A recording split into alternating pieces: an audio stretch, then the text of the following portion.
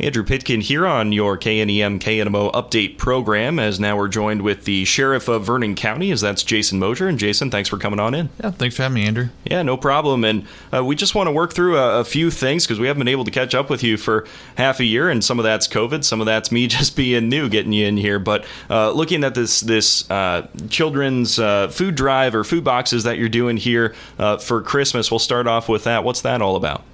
So our food drive for children is something that we started several years ago.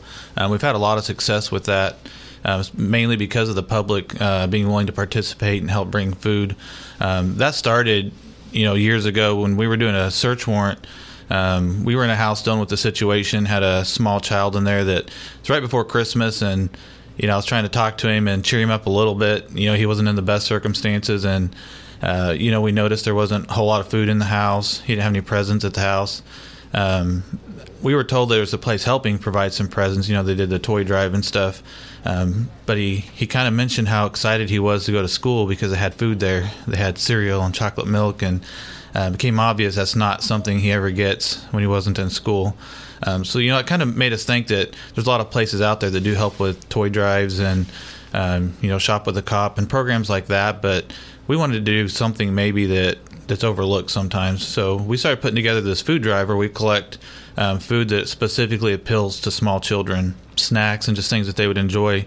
And we try to deliver that right before Christmas. That way, no matter what their situation is, it could be something like that, or maybe just the parents, are struggling and have trouble getting that kind of stuff. But just showing up with a box that's got a bunch of goodies in it for kids.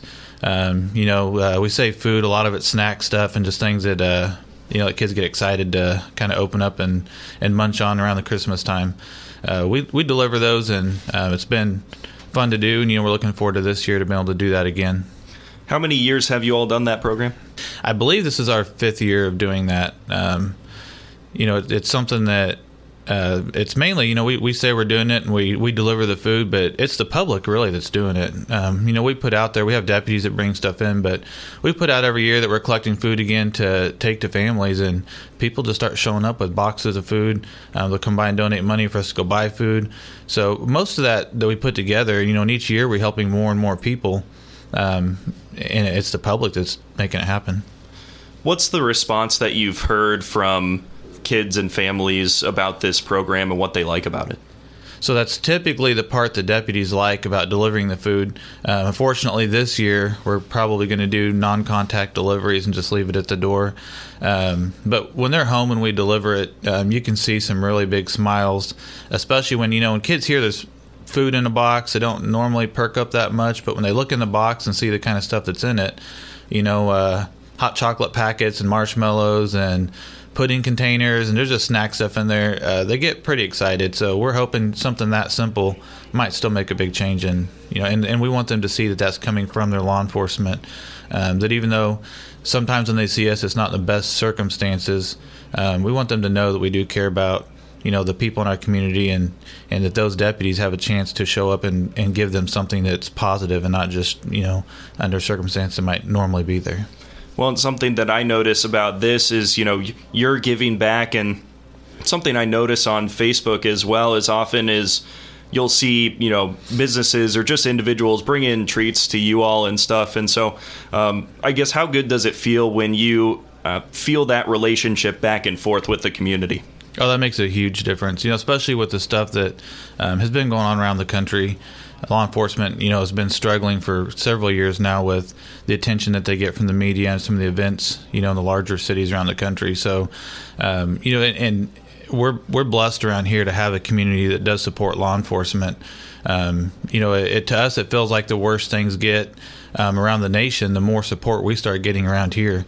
The more stuff that's on TV that's focused on, negative things about law enforcement, the more we have people show up and say, hey, we're thinking about you guys, and they'll bring snacks by. It's real common. Our deputies will go eat somewhere and come back and tell me somebody paid for my meal. I don't know who it is. I wish I could thank them, but somebody paid for our food when they left. So we have a community that really supports law enforcement. Speaking with Vernon County Sheriff Jason Mosier. And Jason, let's move into the jail side of things, and also along with COVID-19. How has that been going inside the jail where, some people are in close contact? Well, we had put a lot of restrictions in place to try as hard as we could to keep the virus out of our jail if possible. As it continued to spread and grow in numbers, we knew at some point it's probably going to end up in our jail. And so we've been real fortunate. So far, we did have one positive case in our jail. Because of our screening and our processes, they identified that immediately. Medical staff put them in quarantine inside of our facility. We had special procedures that our jail staff had to use every time they dealt with that inmate. We got through that to where they had no more symptoms. They were off quarantine, and it didn't spread anywhere else in our building. So we were real fortunate to be able to keep that isolated. And I think it's due to the measures that our staff is doing in the jail. They're being very diligent about their cleaning, screening people. And I think that's kept it from spreading and kept the numbers down. How was that case recognized initially? Was it a symptomatic case? So that it became symptomatic, but it originally started, he was screened when the person was there. There were no symptoms, no signs, but they continue to screen people and ask them if they have symptoms. So as soon as that person mentioned, a very light symptom, they immediately quarantined them and started monitoring it. Eventually we had a test done, and it became, it was a positive test. I think since then, during that time period, we conducted numerous other tests, and all of those came back negative. So, being able to separate that person right away.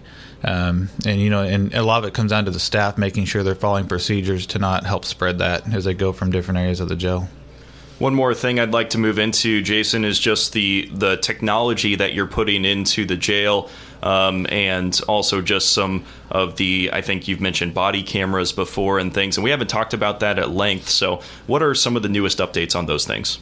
Well, body cameras is something that's been around for a while, with patrol officers. That's been around for several years. It's become a standard now to have that within a law enforcement agency. So, a couple of years ago, we thought that's a program we need to start looking at for the jail. Not a lot of jails do that right now, but why not have that done too? Because that helps the most when there is any kind of question about what happened, having that transparency, have it all on camera. We have cameras in the jail, but they don't have audio on them. So sometimes it's hard to tell what's actually going on when you can't hear what's being said or what the officer is telling somebody. So we had started that process a couple of years ago with some test body cameras. Over the years, we're still implementing that. It's not completely done, but we're working on a process where all of our jail staff will have cameras on all the time. We're facing more obstacles than you would on the road because a police officer can turn their camera on and off per incident. Inside of the jail, it's kind of hard to tell when you have an incident because you're in the jail all the time dealing with stuff. So to get it down to where they know, when this needs to be turned on, when it's not. If you leave them on all the time, the battery span's not long enough. You end up with too much storage space issues. So there's things that we have to work through to try to figure out, a reasonable way to implement that. But that's something that we've continued to work on.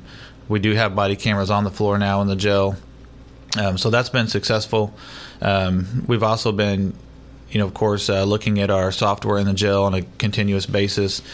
The jail's, not new anymore, so a lot of our software, anybody that deals with technology knows that even after a couple of years, you're starting to have issues with some of your software and programs. So the last large, change we had made was our center inside of our control room. You can monitor, the cameras. They can switch through each camera, look at those. But we wanted to be able to see everything all the time. So we had completely changed our DVR system. We have much longer record time now on our cameras on what we can look back at. We also have, a room that's surrounded in large TVs now that basically has every camera in our entire building is up all the time. So now when a detention officer is in the control room, they can just look up and monitor every camera in the entire building without actually flipping through those on a system. Well, sounds great, Jason. Is there anything else you'd like to add as we wrap up?